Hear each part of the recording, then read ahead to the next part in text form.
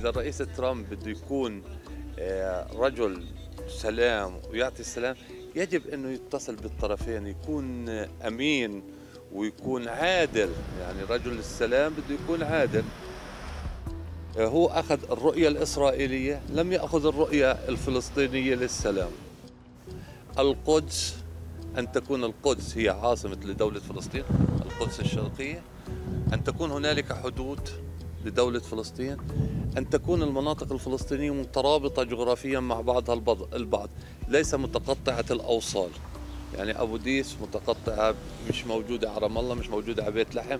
أنا أضحكت لما تم اعتبار أبو ديس اللي هي عاصمة لفلسطين، لأنه لا يوجد فلسطيني يقبل هذا الشيء، أنه أبو ديس تكون عاصمة لفلسطين. هذا شيء منتهي، ما حد بيحكي فيه. من الصعب جدا ان يكون في عاصمة عندنا في بلدة ابو ديس، لان تفتقر لكثير من مقومات العاصمة. انت بتحكي يعني عندنا فيش، عندنا بنية تحتية، عندنا شوارع ضيقة، ازمات السير اللي بتواجهها البلدة كل يوم مساء صباحا للخارج والداخل على البلد، يعني مشاكل كثيرة.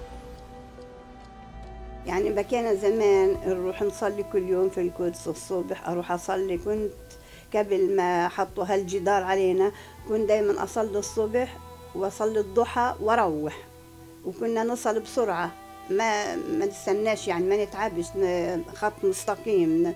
بس الحين شوف قديش مواصلات، قديش باللي فلان تعب وإيش نوصل.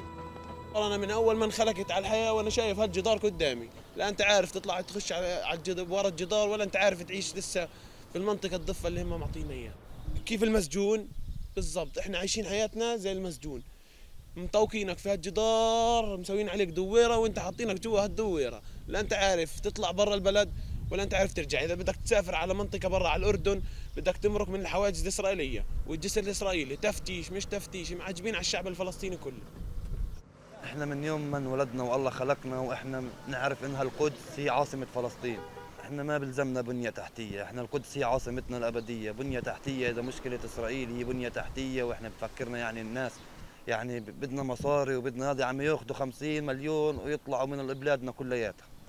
في حالة واحدة بصير اتفاق سلام يعطونا القدس وانه نصير نصلي فيها، ولا يصير تفريق بين قدس وبين ضفة، تصير كلياتنا دولة واحدة احنا وغزة، والضفة قدس وضفة وغزة، نكون كلياتنا يعني زي ما بيحكوها واحد. حنيتها بنفكر انه يصير سلام، غير هيك صعب جدا.